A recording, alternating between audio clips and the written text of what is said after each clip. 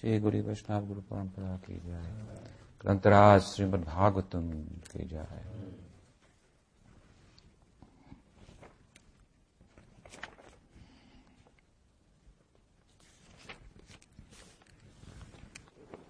We're discussing the first canto, 5th chapter, Srimad Bhagavatam. Narada's instructing Vyasadeva. And in our last meeting, we heard Narada implore Vyasadeva to enter into samadhi, a samadhi focused on the pastimes of Krishna. And we heard that Narada described Vyasa in ways that make it clear that he was eminently qualified to do so. It's not something we just sit down and enter into samadhi. But Vyasa was very qualified, and he did so. And this gave rise to Srimad Bhagavatam.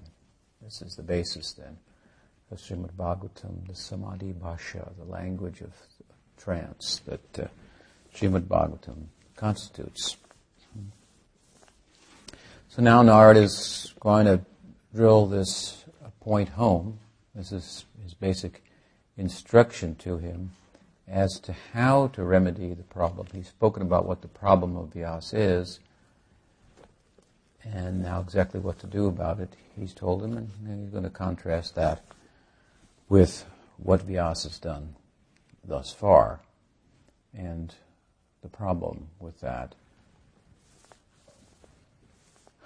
We'll find here in these instructions of Narada to Vyasa some repetition, but it's repetition of points that are not always that easy to grasp intellectually or theoretically, and much more difficult to put into practice, to forego karma and gyan karmadi anavritam. He's speaking really about bhaktis directly, the sarup lakshana of bhakti, and the tatastha lakshana. A lot of emphasis on the tatastha lakshana. Tatastha lakshana means characteristic. So the marginal characteristic of bhakti is gyan karmadi anavritam anyabhilashita sunyam. The influence of bhakti, I should say, is defined marginally as Shuddha Bhakti, pure devotion, which we're learning about, is characterized marginally as not being covered by karma and jnana. That means that basically that the Bhagavatam implores us to tread a path. Narada is imploring Vyasa to tread a path of devotion to Bhagavan that has no motive for material gain, karma, neither for liberation unto itself. He wants to stress the point that simply by taking to bhakti, whatever could have been attained on the karma marg or on the gyan marg, and much more will be attained. Indeed, what's really offered on each of these two paths cannot be attained without some bhakti being factored in, for that matter. So this is the kind of emphasis we find here, and if we understand the definition of Rupa Goswami, for example, of Shuddha Bhakti, Bhakti Rasamrita Sindhu, drawn from the Bhagavatam, drawn from Narad Pancharatra. He draws from the 3rd canto of Bhagavatam, where Kapila Deva describes Shuddha Bhakti, from the 1st canto, where Sutta Goswami has defined Uttam Bhakti in answer to the sage's question, what is the most perfect occupation for human society? Savai pumsam paro dharma yato bhakti radhoksaje ahoi tukiya pratiyataya yatma samprasidati. These kinds of verses. And so Narada is going over this again and again, from directly and indirectly speaking about it. So he encouraged Vyasa to meditate on the pastimes of Sri Krishna. And of course, then what would come out of that would be the book Srimad Bhagavatam, which is all about Krishna's Prakat Leela, the manifest Leela on earth, the significance of that, and so forth. This then, in place, Srimad Bhagavatam becomes the hub around which all the scriptures orbit, and in context, in relation to that hub, that center, will be understood properly. So because it's not in place yet, he's going to make some strong statements here, Narad, about what Vyasa has done so far, writing about karma, writing about jnana, and so forth. So as we'll hear. Here tonight he says, first of all, he says, Tato nita kinchana yad vichakshvataha vivakshataha pritagdrishastat krita rupa namabhi nakari chit kwapi chadushtita matir labheta vatahata nori vaspadam. He says that tato nita kinchana yad vibhakshata pritak dusha.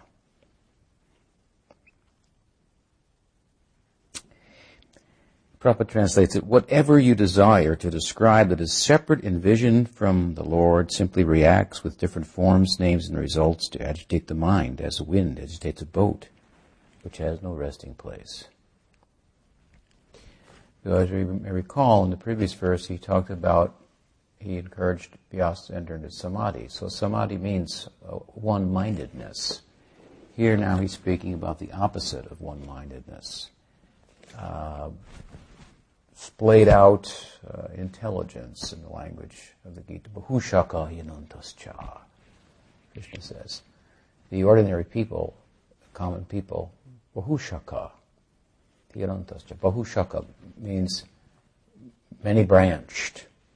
Their intelligence is many-branched. It means it's going in many different directions. And in samadhi, then, some of you are familiar with that, right? And in samadhi, then the intelligence is fixed. Indeed, we've been studying a little bit about anishtita bhajana kriya. That bhajana kriya, that kriya, that activity of devotion, ordained by, instructed by, edited by the Guru. When we come under the shelter of the Guru, then he or she teaches us, you should conduct yourself like this, you should chant like this, and so on and so forth. And we enter into our bhajan life, bhajana kriya. And it has two phases, one of which is in which the student is unsteady in the adherence and the practice. And the other stage, one becomes steady, nishta. So nishta is far from samadhi. Now, how much the mind must be fixed and intelligence one-minded in samadhi, if it is to be fixed even at the stage of nishta. Nishta before ruchi, before attachment for Krishna and bhava, and so forth. This is very much really what Srimad Bhagavatam is about. As I said, without the Bhagavatam in place, then Narada has characterized the work of Vyasa as being counterproductive, detrimental, a disservice to the public. Bhagavatam is a commentary on the sutras, and the sutras seek to show the concordance of all the literature, how all the Upanishads are really pointing in the same direction, which you might not be able to gather reading them yourself. And so the Bhagavatam is Vyasa's commentary on the sutras. So it is really the logic, the nyaya, the logic of Scripture. At the same time, it's a book of rasa. It's a very wonderful accomplishment through poetry to show the logic of all of the sacred texts and how they are all pointing in the same direction with a concerted point. One-pointedness, which is what we're to come to, one-pointedness.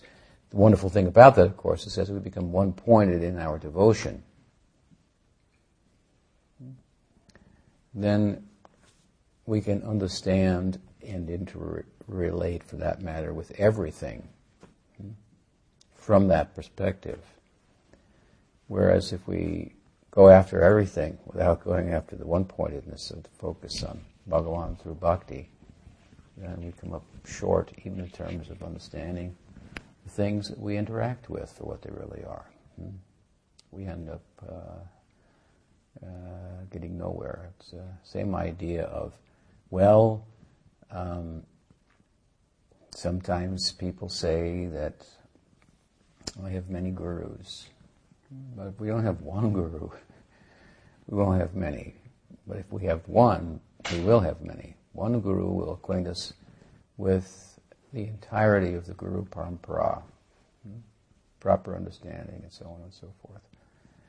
And from there, then we'll be able to take advantage of so many others, Siksha Gurus, and so on and so forth. But if we don't accept one guru in the name of many, then we end up really with none. We have the guru of our own mind where we pick and choose what we like, and this is not the teaching. So, some one-pointedness, one-mindedness, and the common people don't have that. That's what's really being said here. And it's being said in a preface to a very sharp criticism, as I say, that's coming on the part of Narad in relation to what Vyasa's done with all of his writings so far. He's written about many things. The Veda is compared to a tree in Bhagavatam itself, Nigama Kalpaturo. It's a kalpatru, a tree from which you can get anything. So all kinds of information, all kinds of knowledge is found there. But what's it really all about? What is the ripened fruit of the tree? That's not so easy for everyone to ascertain. And so this is the condition of ordinary people. Krishna says it in the Gita. To show the contrast here that this verse constitutes from the previous verse, we quote the Gita. Krishna says, Bhogaishvarya prasaktanam tehaparita chetasam vyavasyatmika buddhir samadhu na vidhiyate. He says, Bhogaishvarya, Bhoga and Aishvarya, so enjoyment and material acquisition, Bhogaishvarya prasaktanam, asaktanam. If one is attached, too much attached to Bhoga and Aishvarya, to enjoyment, and material opulence and acquisition, Bhoga Aishvarya prasaktanam tayaprita chetasam, vyabhasayatmika buddhir. The vyabhasayatmika buddhi, which Krishna mentions a couple of verses back in the Gita, this is from the second chapter. Vyabhasayatmika buddhi means fixed intelligence, one-minded intelligence, relative to the point I just made in his commentary on the verse. Vyabhasayatmika buddhir. What is it? Bhushaka hinantascha. I already mentioned the first line of that. Ordinary people their intelligence is many-branched, but you should become fixed in your intelligence. Commenting, one-pointed in your intelligence, commenting on that verse, great Vishwanath Chakravarti Thakur's venerable Acharya says, and my fixation is that, what does he say? He says, Yasya prasada bhagavat prasado yasya prasado nagati kutopi. Satisfying the Guru, Krishna is satisfied. Without satisfying the Guru, Krishna can never be satisfied. A verse from the Shastakam, or Gurvastakam of Vishwanath Chakravarti Thakur. I believe Prabhupada cites it. Vishwanath Chakravarti Thakur writes about adhering to all of the advices of the Guru. He says, this is my one-minded intelligence. Prabhupada had this kind of a guru, we speak about nishta, guru nishta, this kind of a guru nishta. He used to tell us that, whenever he was praised, he would say, my success is only that I followed the order of my guru. We look carefully at the order of his guru, we find it came in a letter to him as a suggestion. I think it would be good for you to preach in English. Prabhupada took it like an order, and made his whole life centered around that. Another occasion, I think, maybe at Radhakund on the Parakram, the celebrating of the holy places of Vrindavan is done annually in Kartik. Bhaktisiddhanta Saraswati Thakur told him, if you ever get money, print books. So he kind of put these two things together, preach in English, print books, and it was his real focus. Everything else, as he saw it, came out of that. So there was a kind of a guru nishta, a real fixed in faithfulness and adherence, chastity to the guru. Chastity, of course, in a dynamic sense also. This idea of chastity to the guru can very much be misunderstood and turn into some type of fanatic, fundamentalist idea of Gaudiya Vaishnavism that is very unappealing and un-Gaudiya-like, un-Hindu-like for that matter, which is a very accommodating type of, inclusive type of a tradition. Gaudiya Vaishnavism is also very inclusive. It's exclusive, but it's inclusive because it's exclusively focused on prema, and it seeks to demonstrate how every other religious conception and experience falls within that, so to speak, under the broader idea of bhakti, of prema dharma. This is the big umbrella which all religious conceptions fit underneath or within. So it's very charitable, even while we differ from different sampradayas in our points. Krishnadas Kaviraj Goswami, for example, in making a very strong argument in the second chapter of Chaitanya Charitamrita for the position of Krishna as Swayam Bhagavan, the source of all incarnations, the source of Narayan, and further the argument that Chaitanya Mahaprabhu is that same Krishna. After making a very strong argument, and if you study his arguments carefully, there in that second chapter that extend a little bit into the third chapter as well, especially with regard to establishing the position of Chaitanya Mahaprabhu, you can see that he's dealing with other sampradayas. You can see he's dealing with the Ramanuja Sampradaya in particular, because of some of the verses that he quotes and so forth. He's making a strong point. It's a controversial point at the time, because it was thought that Narayan is the source of all the avatars, and this idea that Krishna was the source of Narayan, and his abode is the Mahavaikuntha, and so on and so forth. This is a revolutionary idea that Chaitanya Mahaprabhu came. It's not that it's not found in the scripture, but it's not understood. It wasn't drawn out in a systematic way and pointed out. So pointing it out, sometimes even though it's there, to people who haven't seen it and read over it and didn't understand it in that way, makes it a controversial point. But anyway, after making this point very strongly, he says, but anyway, that Chaitanya Mahaprabhu, that Krishna is Swayam Bhagavan, the source of Narayan, the source of all avatars, and Chaitanya Mahaprabhu is that same Krishna. That's a really heavy one. I mean, you just say that he's God, period. Some guy in Bengal, who started a religious cult that even seemed to contradict a lot of what was thought to be the Hindu dharma and religion and so forth. His all-night kirtans were objected to because people couldn't sleep at night, and they criticized Srivas Thakur, who was hosting those kirtans. And so those kirtans, enter into that kirtan. This is the goal of Gaudiya Vaishnavism. The whole Leela of Chaitanya Mahaprabhu was pointing to that, how to enter into the kirtan at the house of Srivas Thakur. So, anyway, after making his point that Krishna is the Swayam Bhagavan and Chaitanya Mahaprabhu is that Krishna, he says, but anyway, if someone wants to think of Chaitanya as the manifestation of Mahavishnu, something like that, it's not wrong. It's not entirely wrong. That angle of vision, he said, we can it's okay to look from that angle of vision. It's not the whole picture. Notice he doesn't go too far with his generosity. He doesn't say, if you don't want to think that Chaitanya Mahaprabhu is not God, it's okay. He doesn't go that far. If you want to think he's God, but he's not Swayam Bhagawan, that's all right. If you want to think he's an avatar of Mahavishnu, he says it's not very flattering, but all right, you can accept. This is kind of the Vaikuntha view, at best, of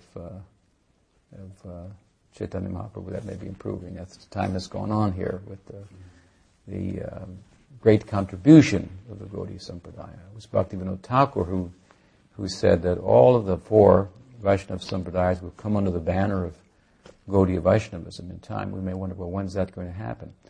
Well, in many respects it has, actually, because Gaudiya Vaishnavism has given life to all of these Vaishnava Sampradayas in a way that they didn't have previously. They had some life in India, but they were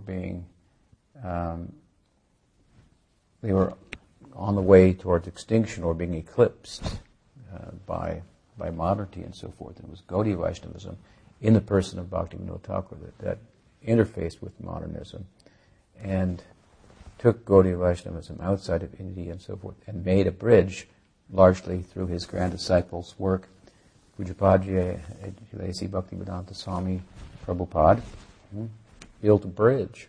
And all the Vaishnavas could walk on that and get access to academia and this monopoly, if you will, of Advaita Vedanta, which was in place. In other words, if you went to school and you learned about Hinduism, you would learn that it culminated in what's called Advaita Vedanta. There was no idea of Vishishta Dvaita, Dvaita Dvaita, Beda Beda, all these nuanced forms of devotional Vedanta. But Gaudiya Vaishnavism forged that, and as a result, then the Ramanujas have come to America and opened temples, and even the Madhvas are now. It was a very small sect. They're some of them following the lead of the Gaudiyas in this regard. So they've done much to give recognition and acknowledgement to all these various sects, even of Vaishnavism, even while we differ from them, theologically in some ways, nuanced ways. But again, he's very generous. He says, well, if you want to see Chaitanya Mahaprabhu like this, well, it's not wrong. If you want to see Krishna as the avatar of Narayan, well, they see like that in Vaikuntha. In Vaikuntha they see, Narayan has a side to himself of this Gopal Leela. Sometimes on the Janamastami day, he plays that out in Vaikuntha, and all the devotees take part in that. I think it's an aspect, kind of a rather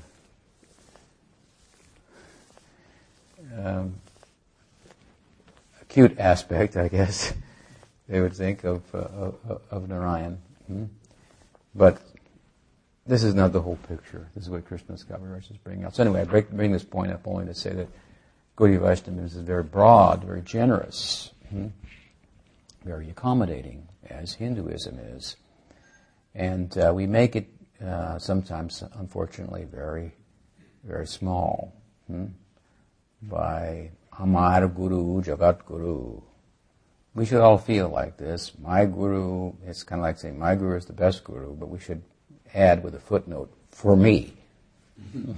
For me, he is the best. I don't go beat everybody else over the head with that you should give up your Guru and accept my Guru or only my Guru. This kind of thing is not. This is the weak faith that requires an enemy. These kinds of persons with komal shraddha, only tender faith like this, that need an enemy. They shouldn't be in the fore, teaching, educating.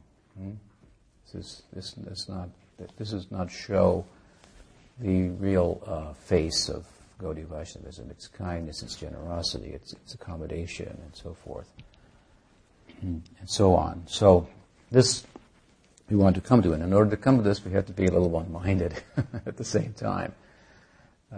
We have to be fixed in the right place, in the right way, and then one day we turn around and we see my Guru is everywhere, God is everywhere. This is the teaching. It's like we teach here. You come to the temple, focus on the deity in the morning and the evening, so on. So one day you'll turn around and see the deity is everywhere. There's the reason we have a moral lapse in Anishta Bhajana Kriya is because we have not yet understood the universality of the deity. We see the deity in the temple, and we conduct ourselves in a certain way there, but then we go to our yurt, or hopefully we have to go further than that to forget about him, but it's possible, and there we have a lapse in our practice. But if we wouldn't do that in the temple, something like that. So the idea is to focus in such a way that we'll eventually see the universality of the deity. So, after all, He's everywhere and nowhere. Everything's in Him, He says in Gita. Everything's in me. I'm not in everything. So Narad has advised Vyas to be one-minded, fix yourself on Krishna, let His Leela manifest in your heart. This is what you should do to rectify your despondency. Other people just see the difference. They have no samadhi. Bhogaishvarya prasaktanam teaprita chetasam. Revasyatmika buddhir. Samadho na vidhita. Samadho na.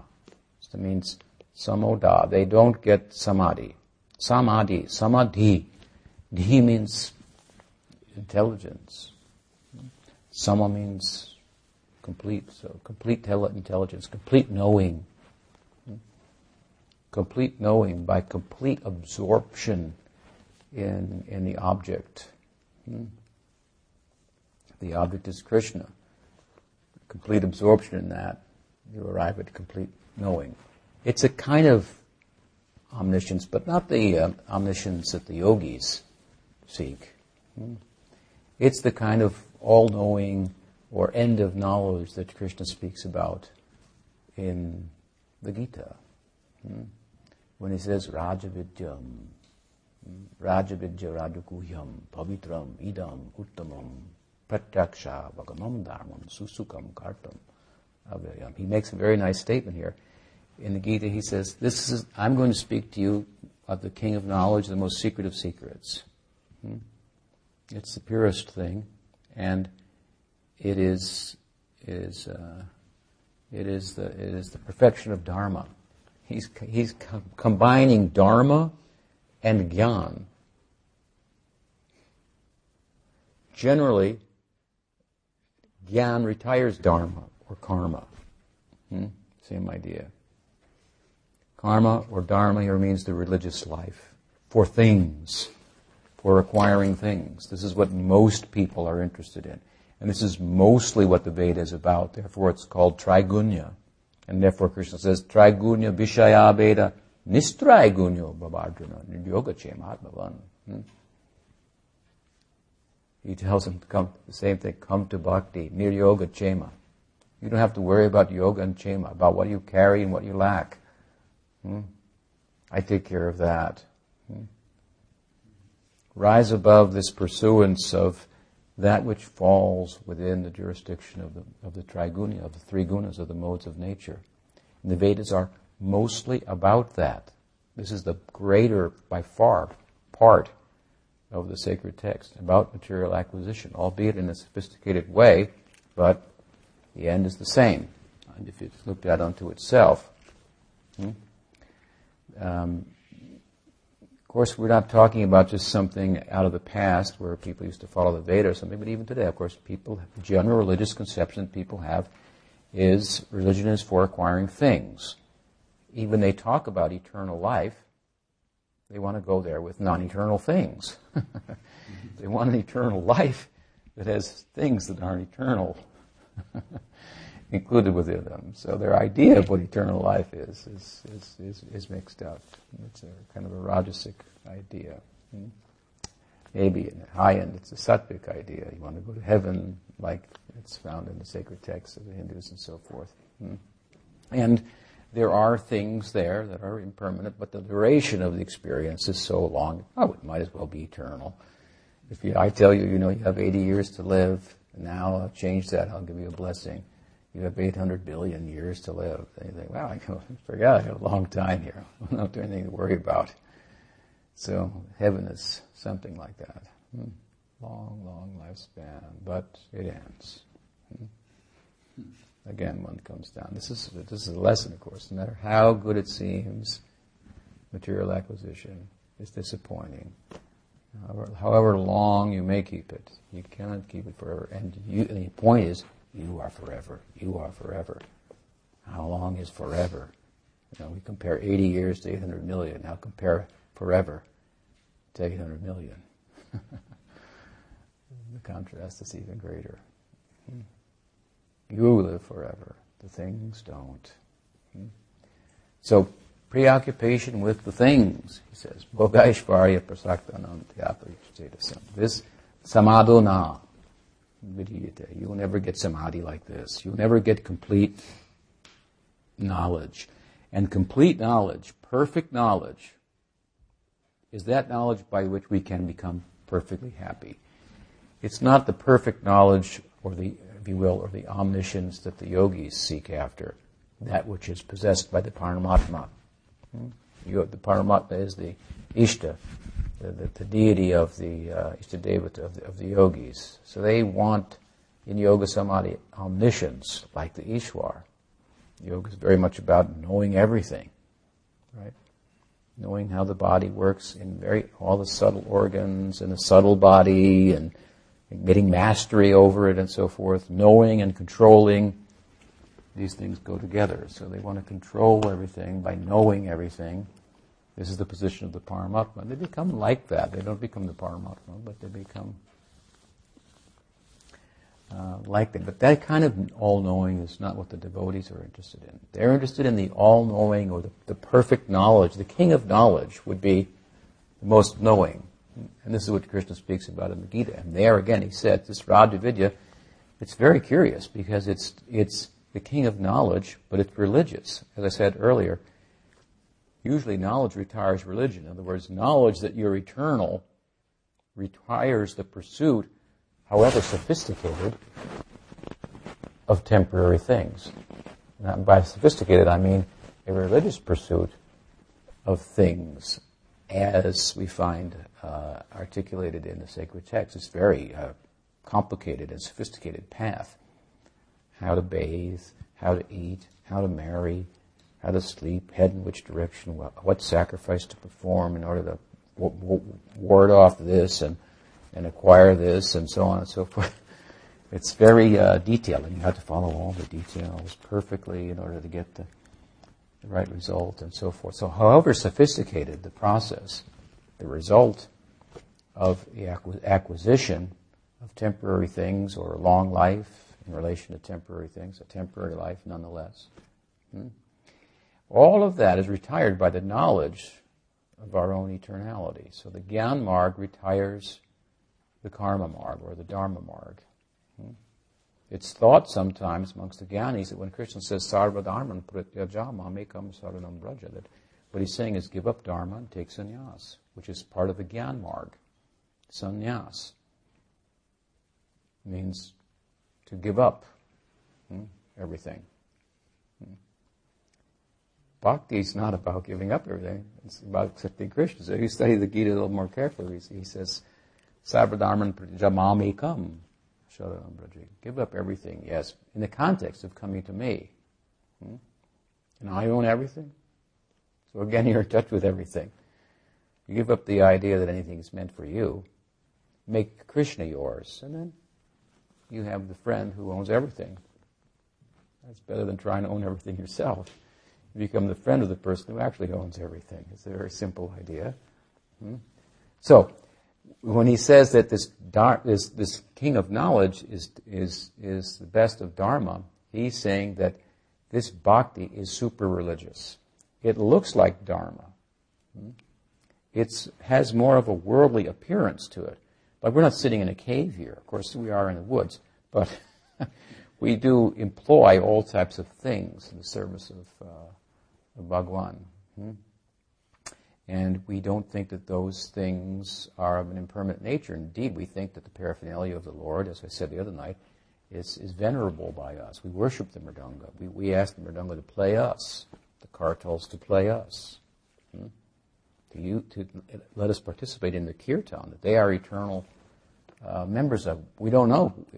We hope to be an eternal member there. But we know the kartal and the kol is a member of Chaitanya Mahaprabhu's Sankirtan. So we grab onto them. We should avoid thinking, I'm playing my mastery, how good of a mridanga player I am. It's a worshipable affair. And so with all of the deities, paraphernalia, and so on and so forth, this is the consciousness we are striving to live within. So, all things, yes, sarvam kalo idam brahma. Everything is Brahman. It means all things have their utilization in the service of God. This is the idea. So we're eating sumptuously the remnants of Bhagwan and so on and so forth. There's an appearance of worldliness here. We publish books, other people publish books. We cook, we grow, so on and so forth. We're not simply dressed in ashes, living in a cave, giving up all things, and so forth. So it has an appearance of worldliness, but therefore, Vaishnavera kriyamuda vidmena budhai. It's difficult to understand the Vaishnav. Look at it as the motive then with which one interacts with things. It's with no sense of proprietorship. And it is comprehensive detachment from things in that is derived from knowing the actual proprietor. So if you, I've given an example before, if you're waiting in line in the supermarket and the person in front of you drops a $20 bill on the floor, if you're a decent person, you don't step on it and wait for him to leave. Because you know it belongs to him, so you pick it up and you give it to him. It used to be in times gone by that if a man was pursuing a young lady and then he saw that she had a ring on her finger, he'd think, oh, she's taken.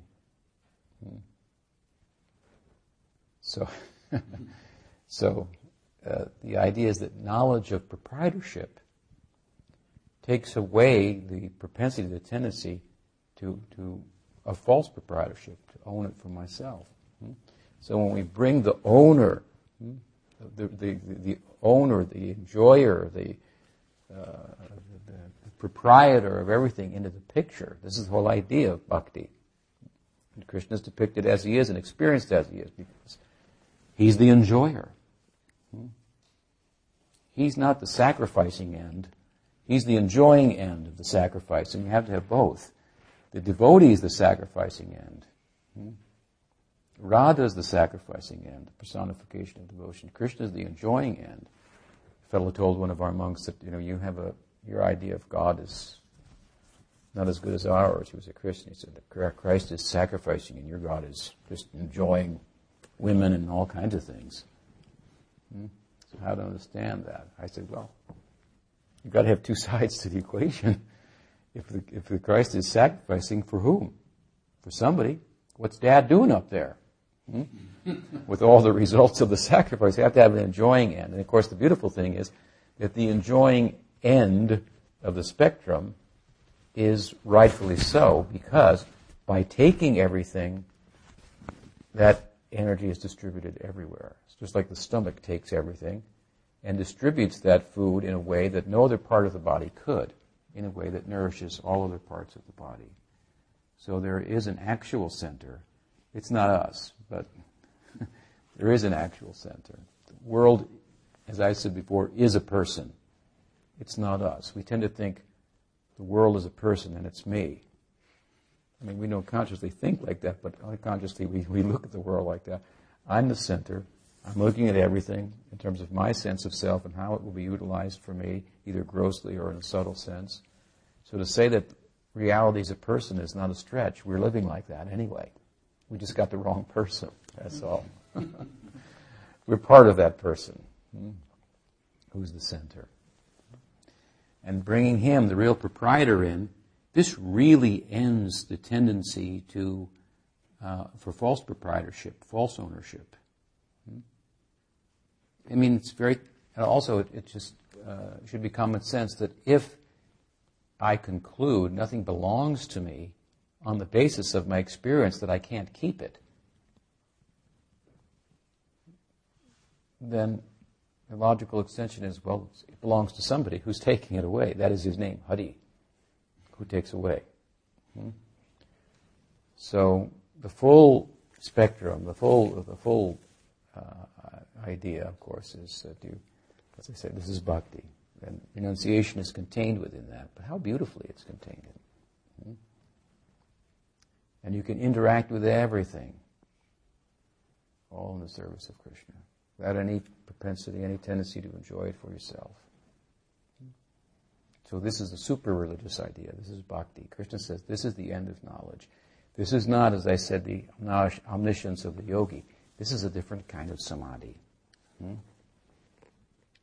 This is a samadhi in which that object of our devotion that we meditated on in mantra-maya upasana, we took a mantram, we took a verse from Bhagavatam, we meditated on that verse describing one lila, one part of one lila of Krishna.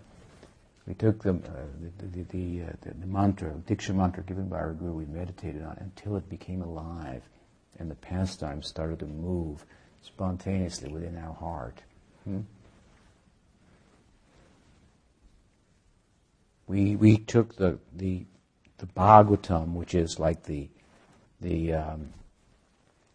table of contents, an outline, and we absorbed ourselves in that, and then the pages started to flow. New pages, I mean, your own page, your own name is on the page. And there you are in the Leela. This is what Vyasa experienced. This is what Narada is advocating. This kind of samadhi, and dasya, and sakya, vatsalya, madhurya, where the rasiki, the Leelas of Krishna start to flow in the heart. It's a moving object. And it's many-fold. Indeed, every aspect of every Leela has unlimited meaning, unlimited diversity. Now, what I'm saying is one aspect of one Leela is more diverse than all of the diversity of material existence put together, which is, in the language of Prahlad, punapunas charvita, charvananam. Chewing the chewed, as Vyasa said the other day. It's the rejected refuse, the place of pilgrimage for the crows only. There's nothing new in it at all. It's the same old thing again and again and again. The prostitute wears a different dress every day, but she has the same thing to offer her customer, really. When it's all said and done, it's the same thing. You may dress it up in different ways, but it comes down to the same thing. And it's not all that it's cracked up to be. So this is a very different idea of samadhi. I'm saying, the mind is splayed out. We have moving after many things. So we'll move after one thing, Krishna. And that Krishna is moving. And that his movement will start to move in your heart. And this is the kind of all-knowing that we want. This is the end of knowledge. In that chapter of the Gita, Krishna is speaking about the end, the highest knowledge. And he culminates that chapter, concludes that chapter with the verse, he says, this is the end of knowledge. Become my devotee. Love me. Offer respect to me. It's kind of simple in a way, but as I'm saying, perfect knowledge is that knowledge, samadhi, that makes us perfectly happy. And in bhakti, as I've said before, this ananda component of the Absolute is the component that we are centered on. Ananda means joy, ananda, bliss. So, bhakti is that knowledge by which one can become perfectly happy. One can forget about existing, forget about knowing, which are so important to us, to exist and to know. We can forego it, and you will exist and you'll know more than you could have otherwise. So, this way Vyasa's narrative here is contrasting what he said the night before. So you should enter samadhi of Krishna Leela. Not like other people who are splayed out and thinking about many topics and pursuing many different things, pursuing Aishvarya, pursuing Bhoga. They never get any samadhi. Their intelligence is splayed out. And then we'll hear tomorrow night, he says, and you fostered this. He said, and you have fostered this with all you've written so far. It's a very strong statement. It has to be understood in context, because those kind of works on Vyasa's part of stressing karma and jnana, they have their place. But if bhakti is not in center, if the centerpiece of Bhagavatam is not in place, then it's a disservice to human society. Very strong language on the part of Narada. So, any question?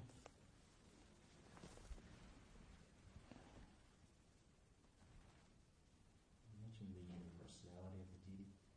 It's a term you used consistently over the years, and I'm wondering if that would be synonymous with omnipresence. Oh yeah, he's everywhere. Some people see him nowhere, some people see him everywhere. Prahlad's father, Hiranyakasipu, couldn't see God anywhere. And Prahlad said, I see him everywhere. And so Hiranyakasipu said, oh yeah, well, do you see him in this marble pillar here? You see him in the stone? He said, yeah, I do. I see him in the stone. Stone talks to me. Why? Because my heart, which was like stone, is melted. That's all you have to do, is melt this one stone in the heart. Then the whole world will become alive. You see, our heart is hard.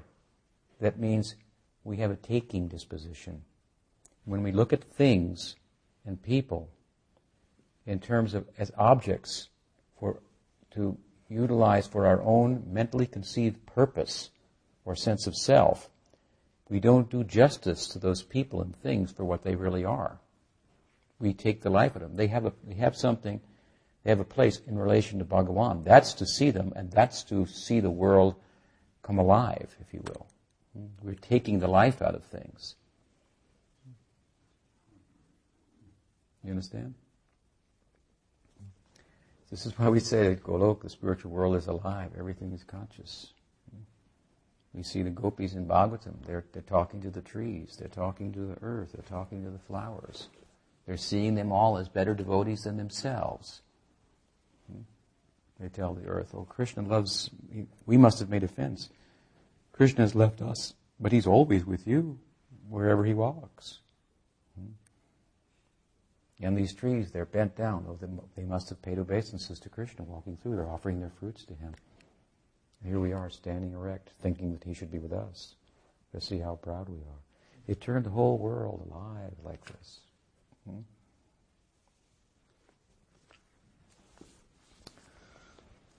So, in this way, to see him everywhere. And it's said also that in union there's one Krishna, and in separation there's millions of Krishnas. Everywhere seeing him, everything reminding me of him, everything, everywhere. When you reach a certain point in the culture of our bhakti, there's a tipping scale. There's a tipping scale now for you. If everything's really in place, the festival is really good, the talk is really good, the kirtan is really good, the prasadam is really good, you tip and go, wow, I left my mind behind for a day, for an hour, for a moment, and it was blissful. I was ecstatic. It was as if everything was alive and had something to teach me. At a later point, then less things will have to be in place to reach that tipping point. And in praying, the devotee, she will see the rain cloud and tip. Tip. Where is Shamsundar? See the lightning. That is his devotee. The cloud is him. Why can't I? This is the tipping point. It goes higher and higher. Mahaprabhu saw a sand hill on the beach in Puri. He thought it was Govardhan Hill. No. Don't think he thought it was Govardhan Hill. It was Govardhan Hill. This is the idea. What is Govardhan Hill, you see? That's why I say Krishna and Bhakti are one and different. This bhava, prem, is what Krishna corresponds with. The hill was Govardhan Hill. He projected his bhava onto the sand. It turned into Govardhan Hill. He saw Krishna Leela there. So, to make the whole, yes, to find him everywhere. So Prahlad said, yes, he's in the pillar. So Hiranyakasipu said, well, there, take that, God. And he cut the pillar with his sword. See how strong he was. He could break a stone pillar with his sword. And out came Narasimha. And the lion said, you mistreated my boy. The lion said, you mistreated my boy. And see how my boy acts. If you want to know how the lion boy acts, the boy of the string, this is how he acts, like Prahlad. You study all the good qualities of Prahlad Maharaj. There's somebody masquerading as a devotee of Nrsimha and says he calls himself the lion boy. Somebody told me. I think you met him or heard of him too. And this is not. If you want to be the lion boy, that's all well and good. But you follow Prahlad, he's the lion boy. He turned the lion into a pussycat. And he could see him everywhere. Because he saw nothing outside of seeing things in relation to Bhagavan. So this kind of all-knowing that everything is related to Bhagavan. It's not mine.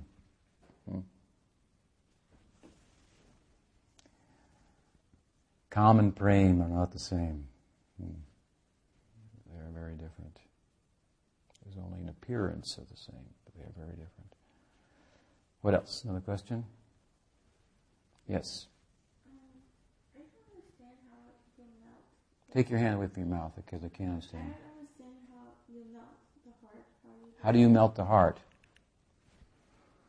How do you understand how to melt the heart? It's not so much of a head thing. If you're too much in your head, then it will be hard to melt your heart. Well, the idea is this, that our heart is a little hard because we're selfish. We have a hard heart. It means we're selfish. We're seeing things as seeing the world for our own small purpose. And it's very small. The world of our mind is very small. It doesn't even make us happy. But we expect everybody else to live within it and be happy. That's very unreasonable. We're not even comfortable there. We'll speak of somebody else, and everybody else, for that matter, as is the idea. So to come out from that selfishness is the idea of melting the heart. And so how to do that? You have to start giving. Now here we teach how to give in a comprehensive way. So even though your heart is like a stone, what we suggest is give your heart to Krishna. You give your heart to Krishna. It's like a stone. And then He will touch it and it will melt. That's the idea. He can melt stone. So we're really teaching that, how to give your heart to Krishna. That's why we sing in the morning the songs. That's why it's important to know the meaning of the song so we can better give our heart. So that's why I say we have to use our head to soften our heart. So I should give some talks about the meanings of the songs and how they were composed and so on and so forth, and why they're sung at different times, and that will help all of you to soften your heart. But that's what we're doing here. We're kind of getting out of our head, in a sense, by not being used by our head, but learning to use our head to soften our heart. So to cultivate a wise kind of love, that is bhakti. But in a general sense, beyond that, of course, we're teaching to give to Krishna, but to soften the heart, we should try to give somewhere to somebody, something, just give. Start giving.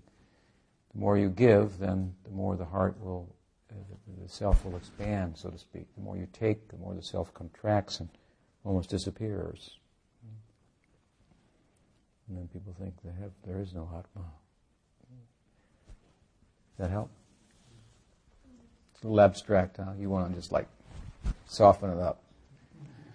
Right, like that. Well, it's pretty hard, so it's in the process, the method it's very easy bhakti, but it's easy to give water to Krishna, it's easy to give a fruit or a leaf, but it's hard to give your heart at the same time. Therefore, we're beating one another over the head with knowledge. The knowledge, sambandha gyan, the knowledge of within the context of bhakti. Tat padartha tvam padartha, knowledge about you and about him. And the relationship in the general sense. And then we get intimidated into embarrassed to maintain our selfish position. We might have thought, what's wrong with eating meat? And then we come here and we think, I don't think I can do that anymore. It means your heart is softened, you see. That's a much softer heart, right? So your heart is softening. It's working. Anything else?